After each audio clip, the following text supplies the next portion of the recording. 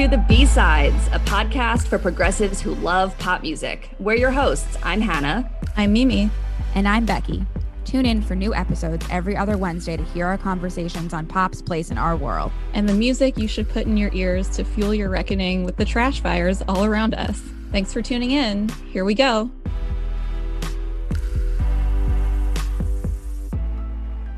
Hi, welcome back to The B-Sides.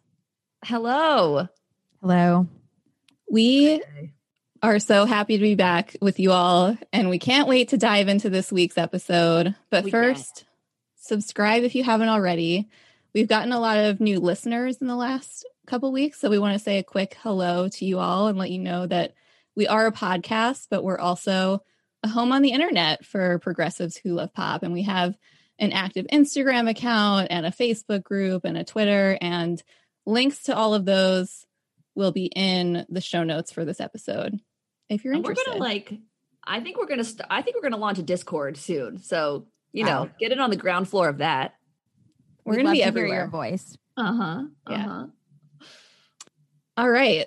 So if you've read the title, I don't know if you'll be confused or not, but essentially today we're going to take a hard look at the American national anthem, otherwise known as the Star-Spangled Banner, which is an anthem that is doing the most and the least at the same time. It's very contradictory, just like the ideals of the country it represents.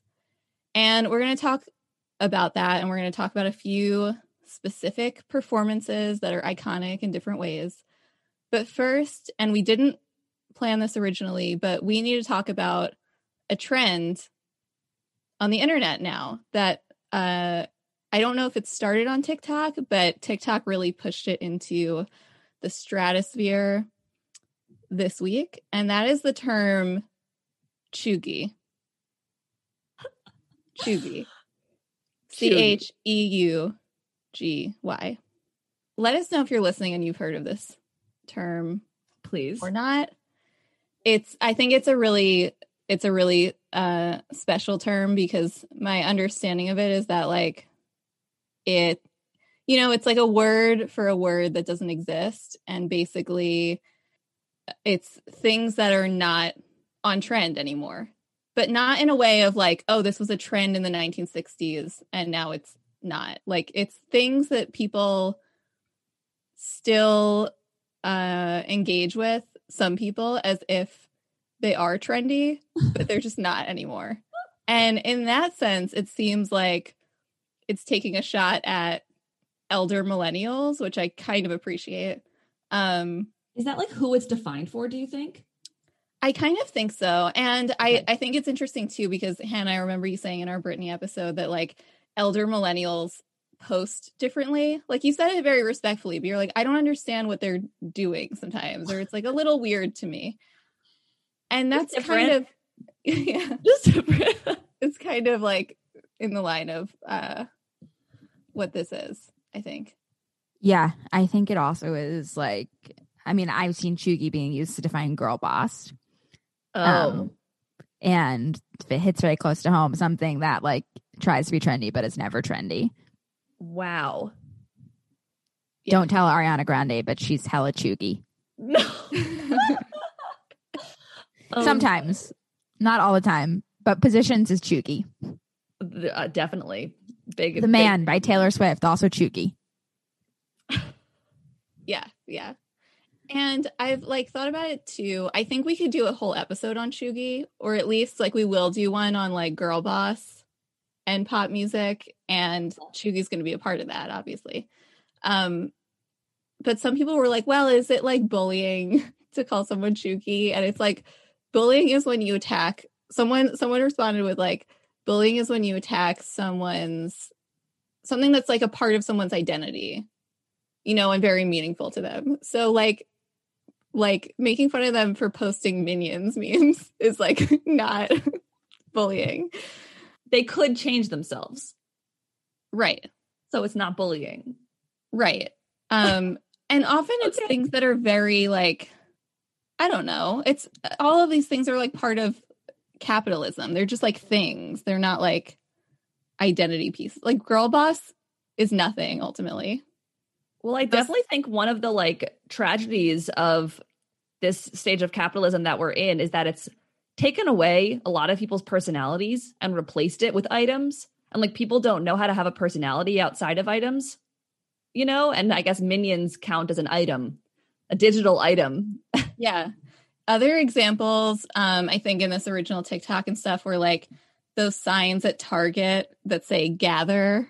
Yes. You know, like things like that, or rosé all day, or cargo shorts, or like office references and like those Dunder Mifflin t-shirts. Okay. It's wine o'clock.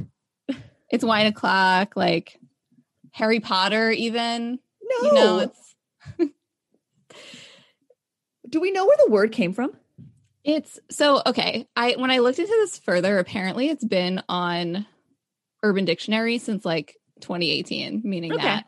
But someone on TikTok said that she, like this past week, said that she and her friends, one of her friends, I think, came up with this word because she needed something to describe this sort of content.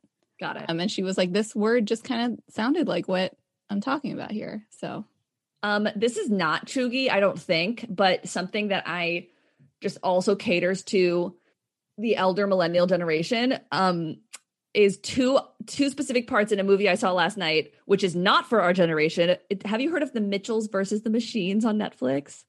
It's adorable. Okay. It's like a new animated by the same like Sony whatever crew that did Into the Spider-Verse, which I love that movie. So it's like definitely one of those movies that is for kids, but also the grownups who watch with them are supposed to love it too. And there's two parts of it that are like very much for exactly our generation, which makes me wonder, like, is my generation supposed to like have grown children by now who can like watch these movies? But anyway, I won't spoil anything, but I will say that the song Live Your Life is featured prominently, and Furbies being scary are featured prominently. So that's Furbies?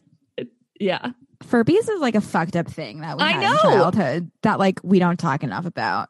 This movie really answers that fear that we've all had for generations. I need to it's a great movie. I really like it. Yeah, thank you for that recommendation. I need to explore that because I never had a Furby, but my friend and roommate in grad school had them as a kid and was like, they're fucked up. And then as a joke one night, we ordered a Furby, and it was like an American patriot Furby.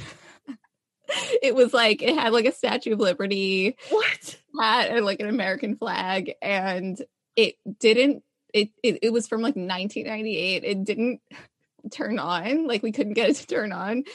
And then after I graduated, she had another year, and she like kept the Furby, and her new roommate like knew how to open it up to get like the battery running again.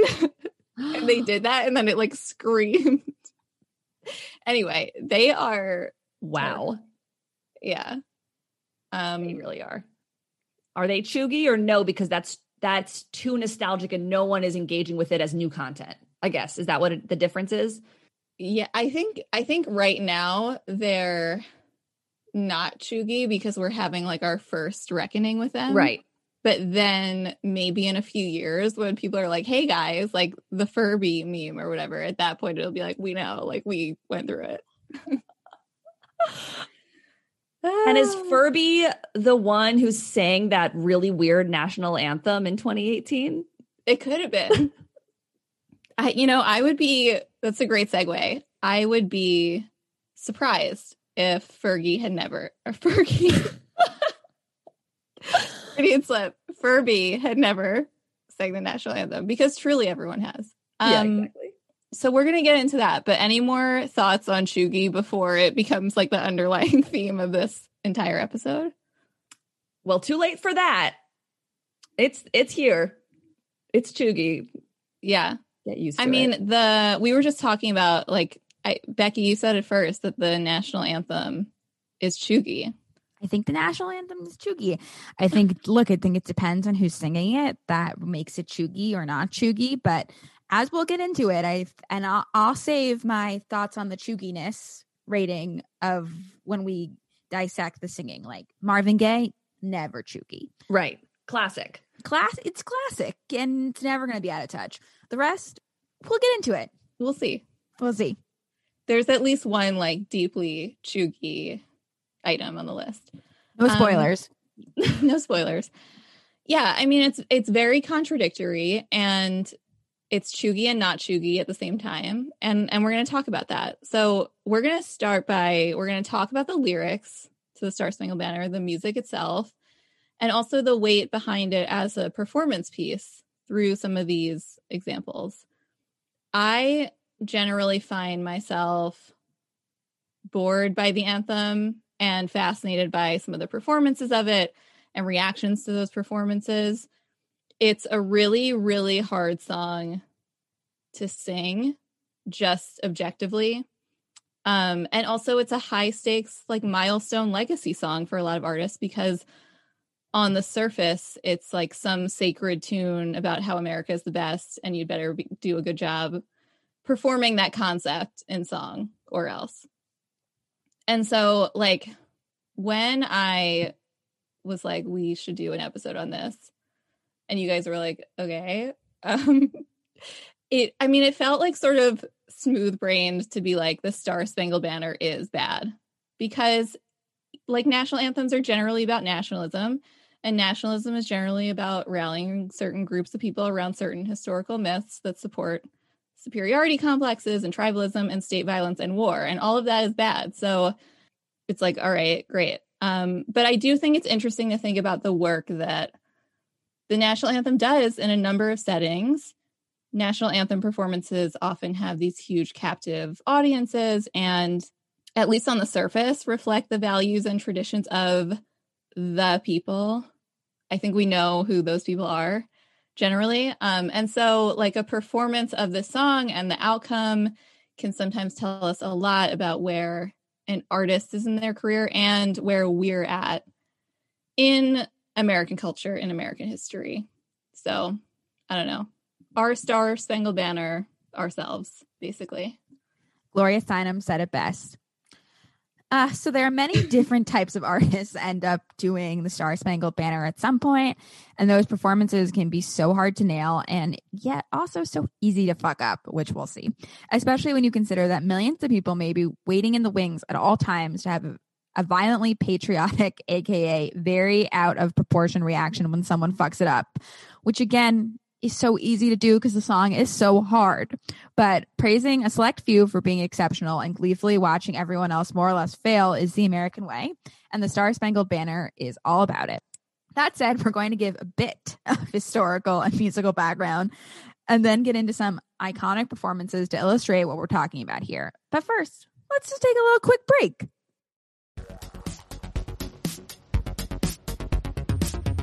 This episode is sponsored by Nubian Vibes Yoga and Retreats. Relax, replenish, revive. The world is ready to heal, and so should you. Get ready to declutter the mind, replenish the body, and revive the soul through yoga. Nubian Vibes Yoga and Retreats is excited to offer virtual and in-person yoga classes and yoga retreats. Connect with your favorite instructor and fellow yogis without all the stressors of the world. The founder, Taja, might even host a beach yoga class at a location near you. So subscribe today to their newsletter, which is called Issa Yoga Vibes, to be the first to know about their offerings and resources. You can get the newsletter at tinyurl.com/Issa Yoga Vibes Retreats. That's tinyurl.com/ISSAYOGAVIBESRETREATS.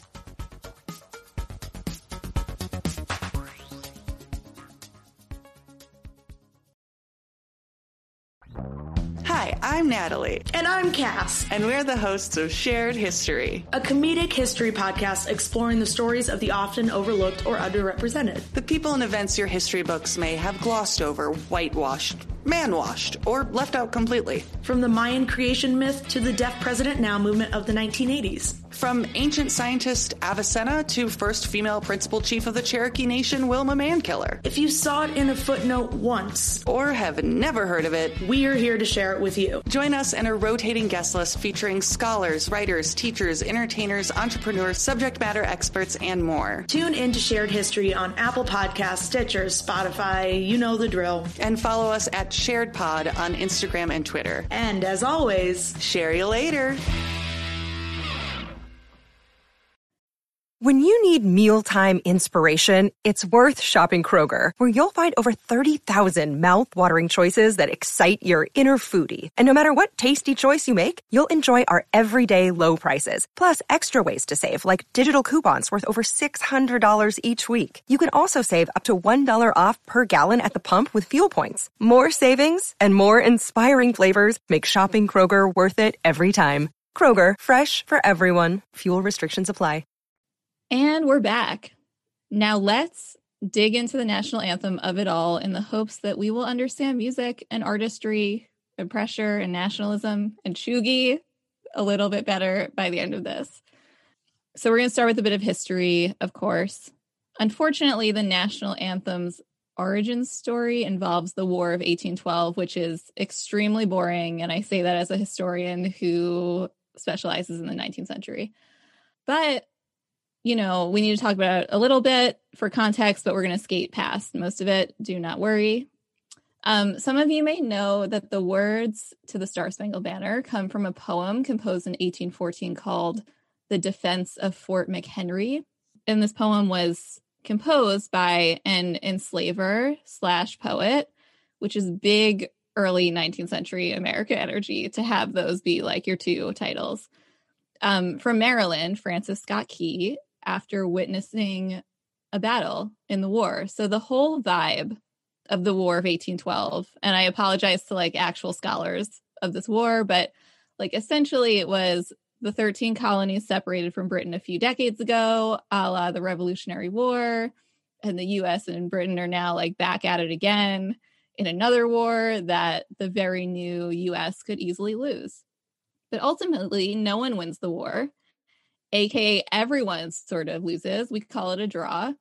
And that's something to celebrate. It's extremely dumb and boring, but mercantilism and imperialism answered to no one, and not losing the war meant that the US could continue to be a country. And for some people, that indeed was something to celebrate. Not many, probably, but for some. Mimi, I never don't love learning about 19th century American history from you. Every time. That means a lot. So, as Mimi just described, that's the context in which Key writes this poem that becomes the anthem. So he's witnessing the Battle of Baltimore, where the U.S. successfully defends the city and Fort McHenry from British forces on land and water. And he writes this dumb poem about, you know, quote unquote, America's victory, aka didn't win, but didn't lose moment. And the obscurity of the content and the 1814 language of it all makes it lyrically inaccessible at best. It's one of the reasons it's incredibly hard to sing and people mess up the lyrics while performing all the time.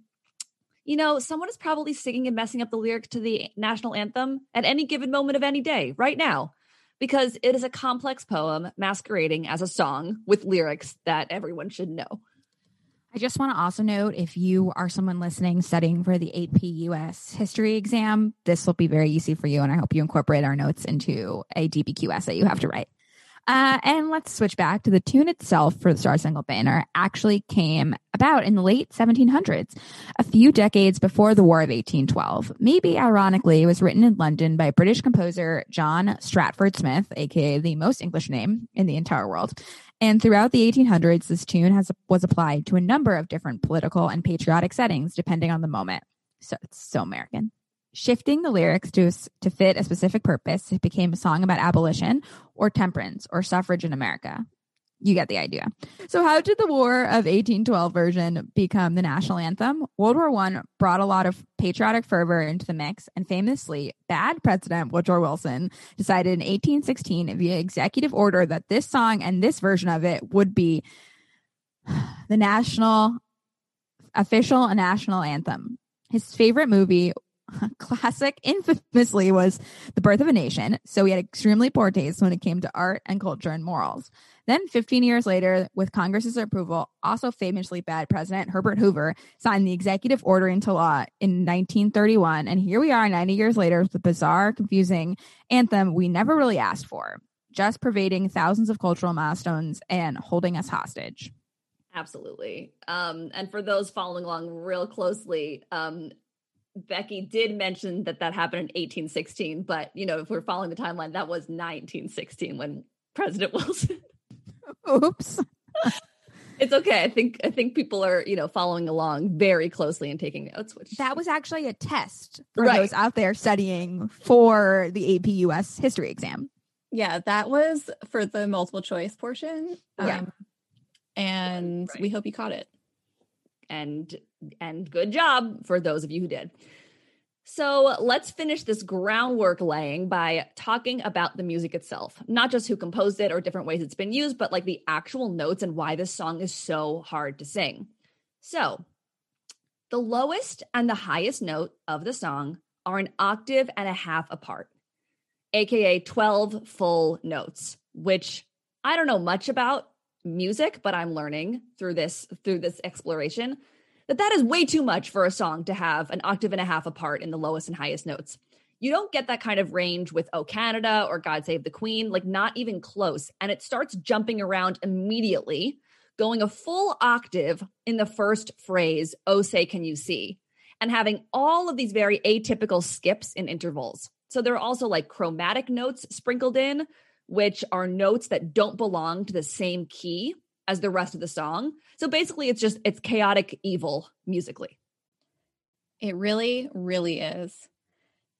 And, people tweak it for different performances, of course, which we'll talk a little bit about, but sort of no matter what, even if you're a great singer with a great range, you have to start very low in the song or you will have a very hard time with higher notes later in the song. Most singers have to switch between their chest and head voice. And some of you listening are probably singers more so than I am or any of us. So you may already know this, but like chest and head voice, AKA your low notes or your regular and your high notes. And that sort of basically involves using your body and vocal cords and breathing in different ways. Singers have to do that a lot in general, often. But, with the Star-Spangled Banner and its intervals that Hannah was just talking about, like it requires singers to do that almost constantly through the song. It's really hard to do. And Vox put together a video with great visuals that explain some of the music theory, some of it on piano, so you can really see. And so you can find a link to that in the show notes as well if you're interested. Vox also saved us some time perusing newspapers.com, which I love to do or sometimes do for work, and newspapers.com should sponsor me/us. But they, in this video, shared some articles about people who oppose the Star-Spangled Banner precisely because of how ridiculous it is musically. So when it became the national anthem in 1931, like Becky laid out above, the New York Times reported someone complaining that the Star-Spangled Banner was a heaven-piercing abomination. They said, "No one with a normal esophagus can sing that without screaming. It's the poorest thing in the way of a popular song that I have ever heard." And a number of music teachers at the time protested it becoming the national anthem because it was too difficult to be, quote, rendered properly by virtually everyone. They suggested like America the Beautiful. Why not? But no dice. So here we are with an anthem that very few people can sing, and even the ones who can still easily mess it up. So I want you to take all that background in place. We're going to go through some of the most iconic performances of the Star-Spangled Banner, for better or for worse, sometimes both.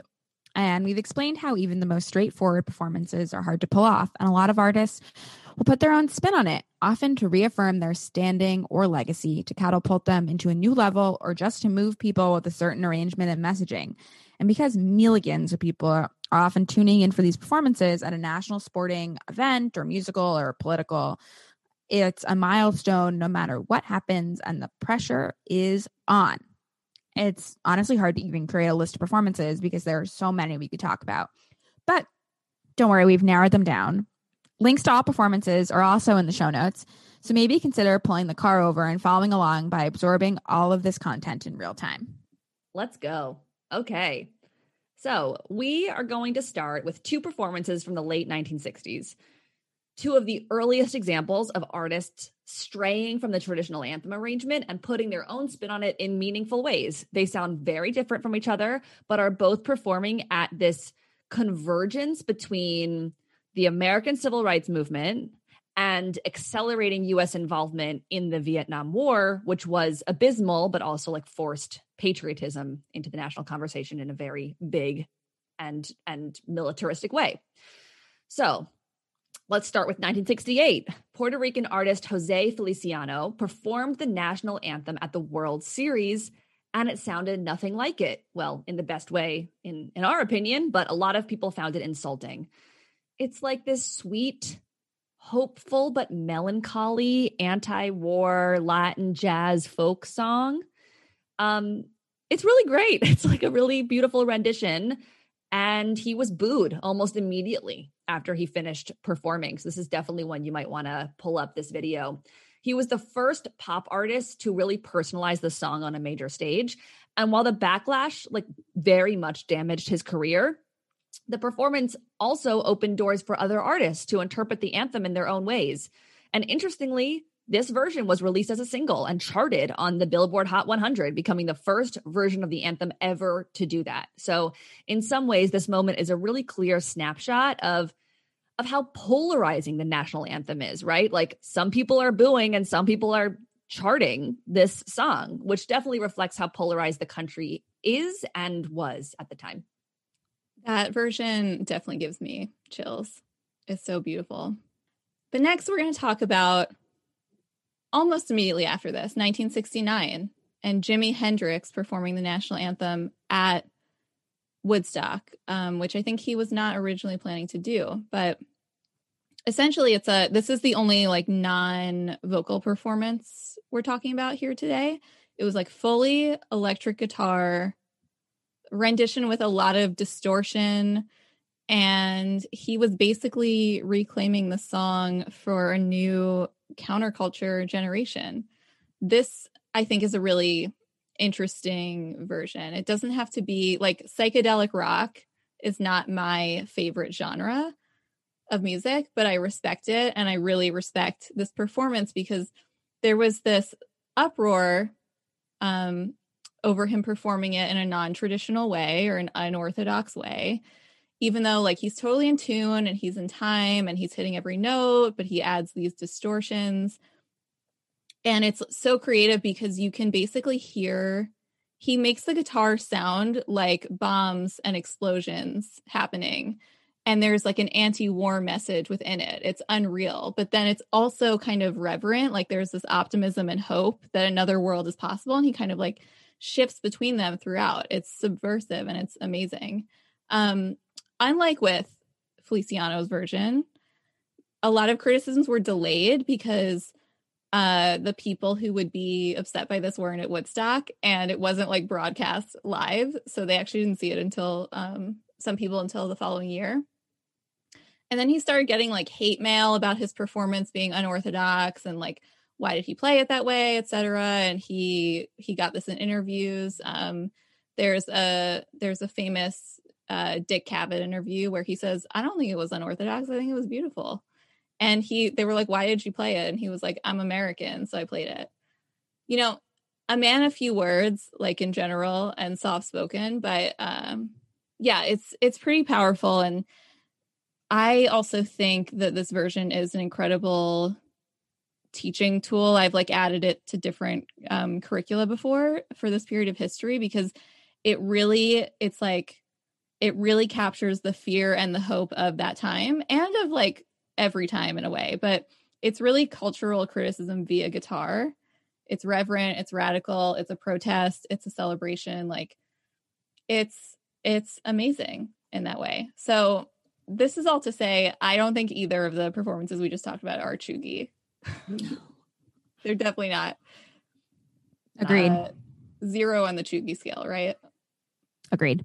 I rewatched the Jimi Hendrix performance this morning, and like, I don't know if I'd ever seen the whole thing. Maybe I had. And it was just like, it was amazing. Not to like, I don't know, the way that he like would play a few familiar notes in almost a familiar way. And the minute you find yourself kind of like falling back into that, he just rips that out from under you. And at specifically key moments, like I definitely noticed he kind of did like, and the land of the free, and then at free just like ripped it. Oh my goodness. So that was really something special to be able to rewatch for this. Yeah, I think now also something that is equally as special, if you would allow me to take you to 1980s for a minute and talk about one more performance that took the energy of the national anthem in a whole new direction.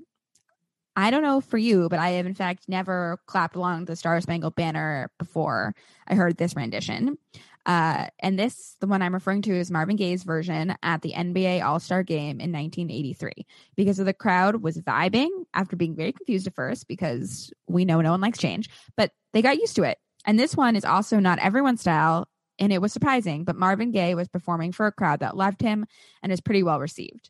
He had just made a comeback in his career after years of personal struggle, and this version is very hopeful and joyful and soulful. And it sounds nothing like the traditional arrangement, and it's beautiful. Yeah, this one's harder to describe, I think. But again, it's like he's like wearing these like really dark shades, and he just seems like blissful and serene, and everyone there loves him. It's amazing. And I just think, sort of connecting this one to the above, like there's something revolutionary about a song that traditionally celebrates state violence, as we talked about early on, which is so often enacted on Black people, being turned on its head and reappropriated for good. And in that way, it's similar to the examples above, especially Jimi Hendrix and Marvin Gaye are connected, and they both died young and unexpectedly a year after their respective performances. So, in the moment and the backdrop of their times, these performances seem to be about the unrealized potential and promise of the country. And in retrospect, they're also about, the unrealized promise and potential of these two artists who are still two pillars of American music. And their legacy performances. Like, these are specific circumstances, but national anthem performances often have that potential to become touchstones of an artist's career, or, political and pop cultural touchstones. We love it. We love to see it, and we hate to see it, So speaking of musical vanguards and legacy performances, let's get to the main event. Is there anything more iconic than Whitney Houston's 1991 Super Bowl version of the Star-Spangled Banner, which happened at the height of her career? Musically, it's a more traditional version than the ones we just talked about, but it definitely has gospel elements and can never be replicated by anyone, because Whitney alone had the voice, that voice. So what Whitney does here is she goes beyond that 12-note octave range we talked about earlier, because of course, and she makes it look effortless, which is wild. And it's one of those traditional yet individualized performances that virtually no one could criticize. Someone in the YouTube comments of this performance said she made the fighter jet flyover that happens at the end of her performance look anticlimactic. And that's simply the truth. She kind of goes like up and down in terms of how much energy she's giving it, which just keeps it like incredibly just interesting. It's a really interesting few minutes of music. And unfortunately, interestingly, this performance wasn't actually recorded live. She lip synced to a pre-recorded track, which when I first heard about that, I was so upset, but then I did some research and I learned that kind of what we're talking about in this entire episode is that this is an incredibly high stakes event. And we'll talk about why this particular rendition was high stakes, but other people have done this. Like Jennifer Hudson's version was also lip synced in more modern history. And this version was released as a single and made it into the top 10 of the Billboard Hot 100 and certified platinum, which is unprecedented for this otherwise mostly very dumb song. Yeah, I was also upset when I first learned that she sang, but that the version was pre-recorded and her mic was off. And Hannah said she was going to boycott this episode as a result of that, which I fully understand, but she came around. Yeah, it's true of like Beyonce too. Like a lot of people do it for various reasons, or the decision is made for them because of the like acoustics in the venue or something like that. So anyway, she sang it other times live even that year later on, and it sounded the same. It sounded amazing. So right. It's not like it's lip synced and auto-tuned. Right, exactly. Lip syncing exactly something that she is fully capable of doing, has done a million times, will do a million times. Right. Something that she did in like one take 2 weeks earlier.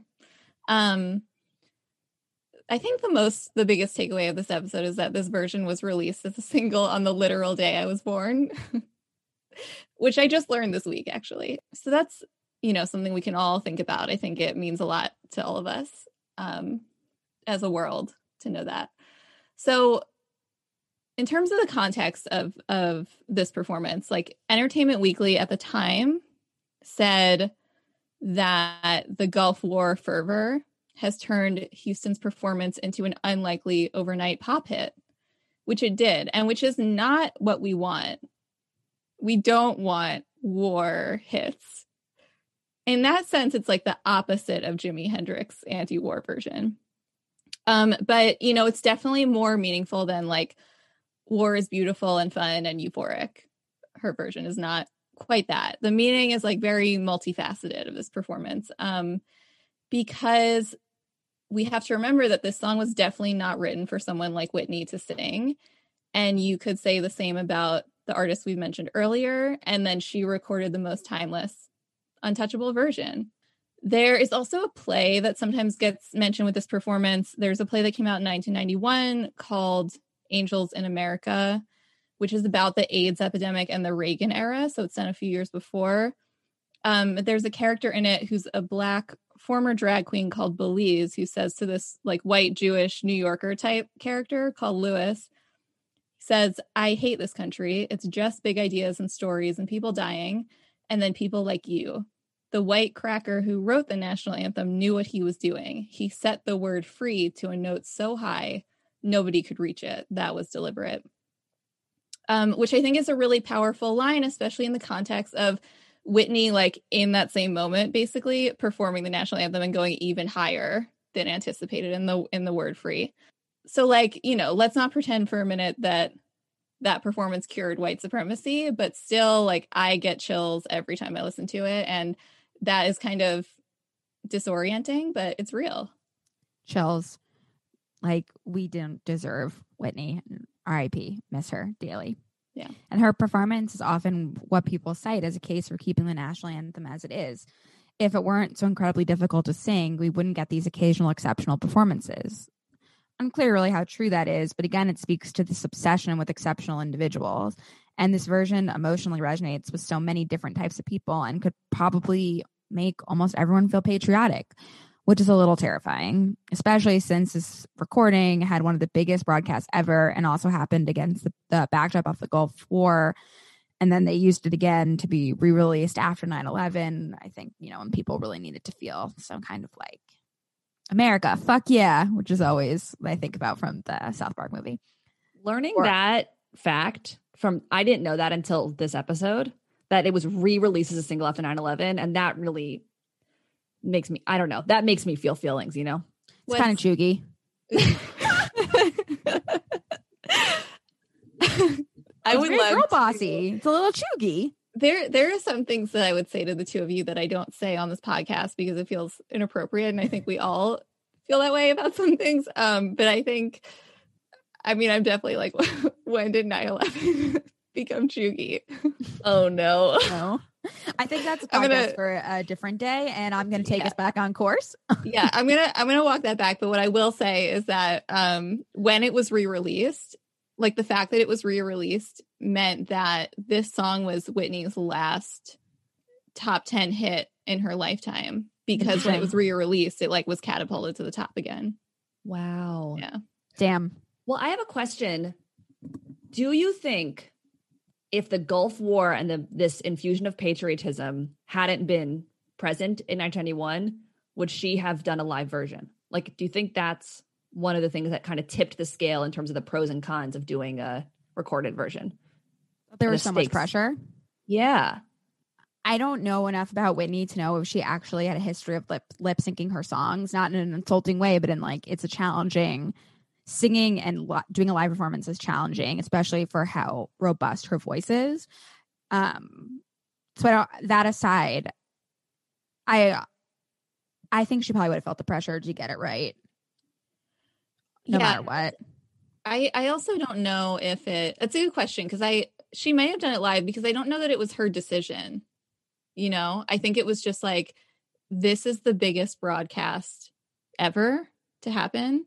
And part of that is because of these wars and it raises the stakes. And so maybe they just like someone in the decision room was like very neurotic. I get the sense.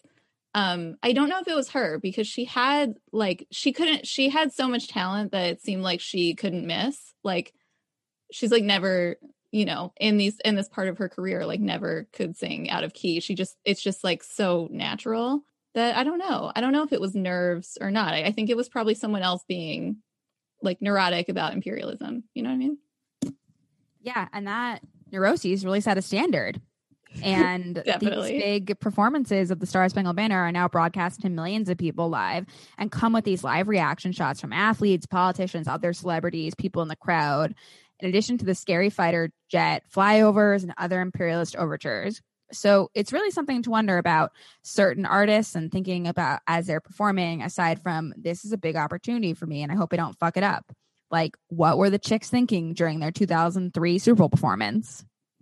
What a performance. I mean, their otherworldly harmonies aside, at this moment in 2003, the U.S. is on the brink of the Iraq War, and the chicks were on the brink of being blacklisted by a large portion of their fan base for disagreeing with concepts like imperialism and endless war. But we didn't know that yet, did we? So there's some like whiplash to seeing them sing this and basically peak in approval when like 6 weeks later, they're experiencing almost a 180. So it makes you wonder, like, did the praise that they got from this overtly patriotic moment give them a false sense of security in terms of what they could say about the Bush administration and the war without major backlash? Or did it just confirm to them how fervently patriotic so much of the country was? And then they decided to speak up because maybe of the way that they were so closely associated with patriotism in this moment. And they were like, this feels wrong. This doesn't feel like who we really are. And it's also the only group performance on this list, which maybe makes these questions even more interesting because they're navigating all of this together, even though Natalie, of course, is the one who says the thing that makes the thing happen, that if you want to learn more, we have a chicks episode. The chicks are so punk. The chicks are all punk. What's it called? The chicks are all punk. Yeah. Yeah. Great app if you want more about that.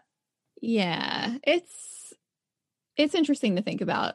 And then I was like, there aren't that many group performances of this in general. Around the same time, I think the year before it was like the Backstreet Boys, but I don't think the Backstreet Boys were in their minds facing the same moral dilemma.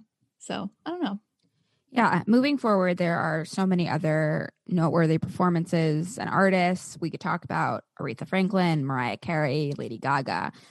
Just this year at the presidential inauguration, or Beyonce at Obama's in 2013, where she takes out her earpiece because of some audio issue while not even missing a beat. Hashtag praise. But we need to talk about some artists who, you know, did miss a few beats or one, because regardless of the political backdrop, this song remains extremely hard to sing well and holds a ton of weight for far too many people. Enter Christina Aguilera at the 2011 Super Bowl. Here she is. All right. So Xtina starts this performance in a good place, like in her career and in the song itself. She starts with a very low note, giving herself some room for the upper octaves, which we talked about being important. But, it goes downhill within the first minute. In the third and fourth line, instead of "O'er the ramparts we watched, we're so gallantly streaming," she sang "What so proudly we watched at the twilight's last reaming," which doesn't mean anything. But the Star-Spangled Banner is nonsense, but we all know that is not quite right, including Christina. She knew it as well. I want to say, if I were going to mess up the Star-Spangled Banner singing it, which I absolutely would, it would be exactly at that place. Those lines are the ones that are just what? Always. So to her credit, she sang a cappella, and arrangement often matters. Most of these other people either accompanied themselves or had full orchestras behind them, and you can't hide when you're singing a cappella, you can't hide behind anything when you make a mistake. And then also, the lyrics continue to just be a stupid poem from 1814 written by an enslaver that she has to sing in front of millions of people. And she went on to sing the rest of the song with all of the correct lyrics. She just kept going. But people were mad, and they also said she oversang, which she does a lot. We know what we're getting into. And, she is definitely riffing a lot and over-exaggerating notes to a degree that some people find insulting. She screams "brave" at the end, and then she goes, "woo!" Which is very funny. To me, and I think this is more the angle of the shot than anything, but it looked like the fighter jets were flying away scared. They were flying out of the stadium. But that's neither here nor there. And that's really the angle of the shot more than anything else. A commenter on some YouTube video said that watching Christina Aguilera sing is like watching someone weightlift, which I thought was really apt and a description I've been looking for forever. It's really impressive. It looks really impressive and hard to do, but it's also sort of stressful and exhausting to witness. And that seems true to me. So I remember, I know about this, disaster, some people say. And, I, in that Vox video that we mentioned, that's linked in the show notes, there's a brief moment of Christina talking about how tough this moment was on Ellen. And so when I went in to rewatch this performance, I was expecting something really horrible. And actually it's not. There's just moments of discomfort, and mostly it's uncomfortable because that what happens next, which was backlash. But I was oh, this was not as bad as I remembered. It's not a big deal. But I mean, mostly what happened after this was that people were upset about that one lyrical mess up. And some did even call it a disaster, basically saying that it was the biggest moment of her career and she blew it. Twitter was aflutter, and her Wikipedia page was updated immediately to record the incident. And Christina was apparently devastated and apologized, saying, "I can only hope that everyone could feel my love for this country and that the true spirit of its anthem still came through." Can you believe that when someone messes up this ridiculous 1814 poem, they have to apologize and say that they still love America? It feels so weird that she had to apologize. And the affirmation of love for America is also uncomfortable. She sang the anthem a bunch before without any issues, and it is nerve-wracking, so give her a break. But, it does just go to show how wildly high stakes these performances are, which are still often about affirming a lot of bad values and traditions. And yeah, it sucks for her. Christina will always make the list of quote unquote national anthem fails from here on out. And it's definitely seen as a low point of her career, even though it went by so fast and could happen to anyone. And maybe we should instead be shaming Francis Scott Key and racial capitalism. Too true. And this is okay. So this is the first, I think, on the list we've talked about that I would consider chuggy. I think it's a perfect candidate as a performance, 2011, chef's kiss. But also making fun of it, I think, is chuggy. It's we get it. You know what I mean? Enough already. And if I weren't, it's like you said, Hannah, the backlash, knowing makes it seem even worse than it really was. If I were sort of half watching the Super Bowl, which is like what I would usually do, I wouldn't even notice probably because she just kept going and it was fine. I don't know. Any other thoughts on Xtina before we move on? It's not a thought about Xtina, but it's connected. Yeah, go ahead. Well, thinking about how much Christina, like the backlash that she got and the stakes of all of this, like kind of, you know, we don't have a section of this episode dedicated to Demi Lovato's 2020 performance. But it, you know, it was timed very closely with her Grammy's performance, which she also nailed, and she nailed both of them. And that was really seen as like a big part of her comeback, which was orchestrated to coincide perfectly with March of 2020, which, you know, didn't work well for anyone. But I think that like part of why the Star-Spangled Banner was an important moment for Demi Lovato to get right is because people know, like, it almost, you know, these fails prove the same way that Whitney Houston's like perfection proved to some people that we should keep it because you get these moments. I actually think the fails do the same thing. They prove to people like this is fun and it's high stakes every time, and it gives artists like these big moments of their career. And I think that she was very proud of herself for doing a good job, and she should be, but it's like, you know, you shouldn't have to, I don't know, the stakes just shouldn't be so high. Totally. It's really wild that like 3 minutes comes down to so much and can be a permanent mark on your legacy in a good way or a bad way. And yeah, like especially in the context of her life and career, it's really interesting. It's weirdly, I would never compare her to Marvin Gaye, but it's kind of like Marvin Gaye's comeback a little bit, you know? I don't know. But let's talk about one more performance. Back to the fails of it all and the shaming and the low points, but also like a little bit of fun. We've got to talk about one more performance, and that is Fergie's, of course, in 2018, after some time out of the spotlight. And if you want to know more about Fergie's life after the Black Eyed Peas in particular, you can listen to our Q&A episode 14, where I basically give a Wikipedia rundown of Fergie's life. But she sang the Star-Spangled Banner at the NBA All-Star Game in 2018. And like Marvin Gaye, literally 35 years before, it was like a slowed down rendition with a swing to it, but the comparisons really stop there. They really end there. It's not that she can't hit notes or that she forgets the lyrics. It's just like the way she sings it is out of control and frankly unprecedented. I think if you go to any performance on YouTube, there will be comments that are like, Fergie sent me here. It's towards the end, when she says like, she's like, "Banner yet at wave." Like, I will never forget that.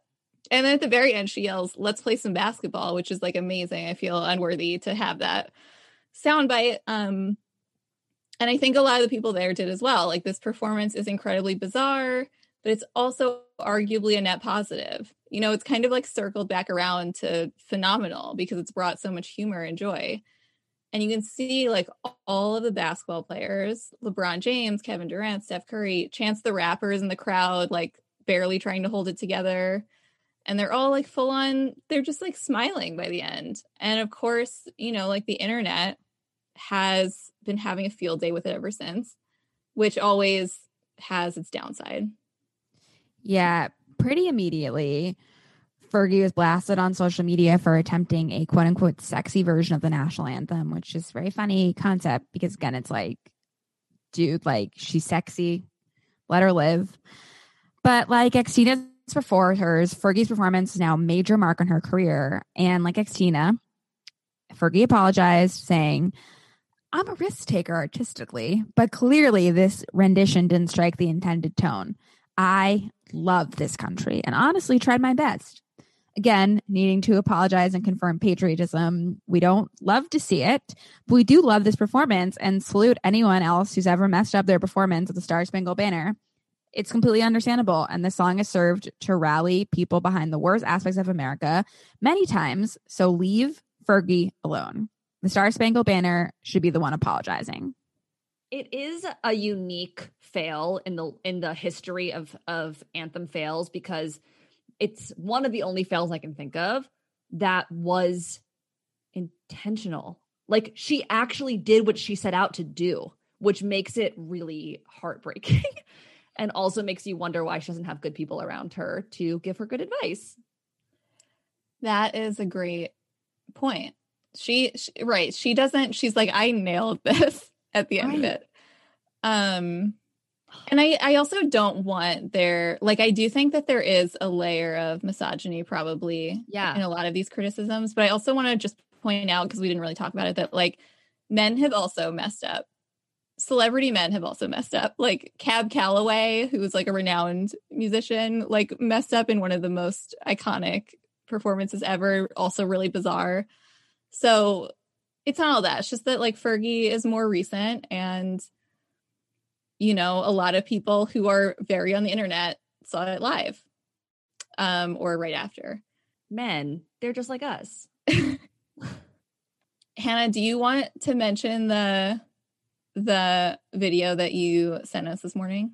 I would love to mention the remix to Fergie's national anthem, which when I first saw this, which was probably like right after this in 2018, like I got, it's anxiety inducing because they're making fun of her. But basically there's this great video where the Warriors like did a team locker room dance to an absolute banger remix of this rendition, where it's like, it starts out the way that she sings it, but then when it gets to like the bayener that you were doing, it like the beat drops and it's like bayener, whatever. I'm not gonna do it. Maybe we can drop in some audio. And then here. she's like, "Let's play some basketball. Let's play some basketball." It's so good, and they just have the best time. They're having like an absolutely amazing time together, and they're all being so cute. And you should like watch it 1,000 times and look at each basketball player individually when you do. And there is someone in the YouTube comments who wrote, "This frankly is why they win titles. They ride for each other." And it's so true. Yeah, they're defending Fergie from her ex-husband. Like they ride for Fergie. Like she's a part of the family now that she performed the anthem, and they were all a part of this art. That's what patriotism is. Exactly. Yeah. We pledge allegiance to Fergie. And a remix for all. Mm-hmm. Yeah, and I that is going in here. We're gonna play it because I sort of wanted to play like all of them, because the national anthem is in public domain because it's old. Yeah. But like recorded versions of it aren't necessarily. But really? You know what? I'm taking a risk, and we're putting the remix in now. And if someone sues us, it's been a good run.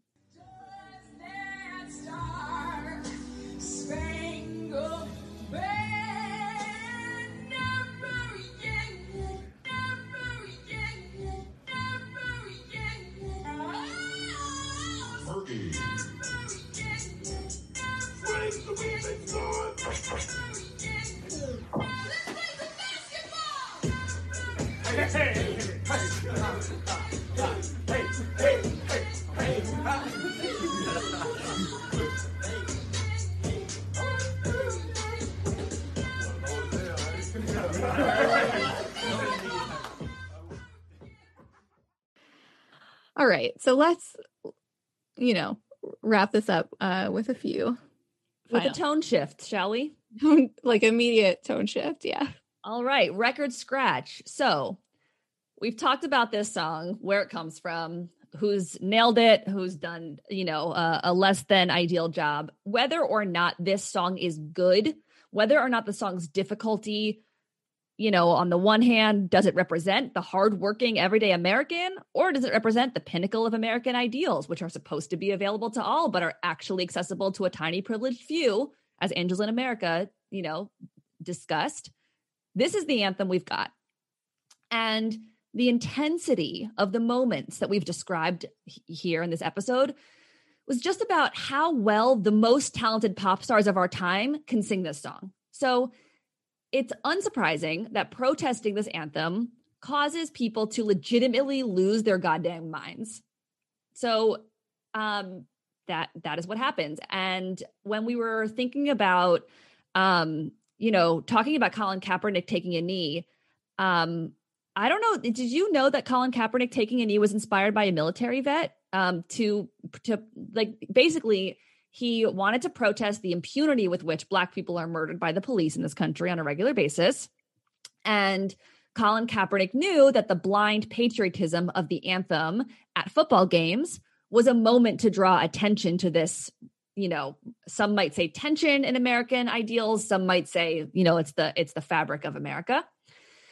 And he originally planned to just remain seated during the anthem. And he had a conversation with a retired Army Green Beret, Nate Boyer, who, after this conversation, he decided to take a knee instead, which would symbolize his protest as well as his respect for all human lives that are lost in and for America.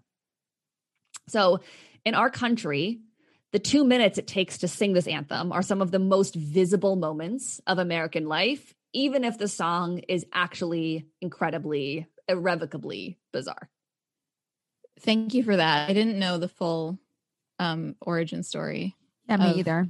Yeah, that's great. It's a perfect way to wrap up the Totally. Star-Spangled Banner. That's not chooky. That is not at all chuggy. It's total opposite. And thank you for taking the, American History AP exam. This concludes the exam, and, we'll review it and get back to you shortly. So Fives for everyone. Yay. 5s all around. No, you can skip history in college. Okay. So that's our show. Thank you so much for listening, and let us know what you think of the episode, of the Star-Spangled Banner, of Chuggy. There's a lot of threads to pull at here. And I think that's about it. Let's play some basketball. Thanks for listening to the B-Sides podcast. We want to connect with you. Check out the show notes to find our Instagram, Twitter, and join our Facebook group where you can link up with us and other progressives who love pop. Please take a minute to subscribe, rate, and review if you haven't already, and consider supporting the B-Sides on Patreon. Until the next time we cut to the feeling, I'm Mimi. I'm Becky. I'm Hannah.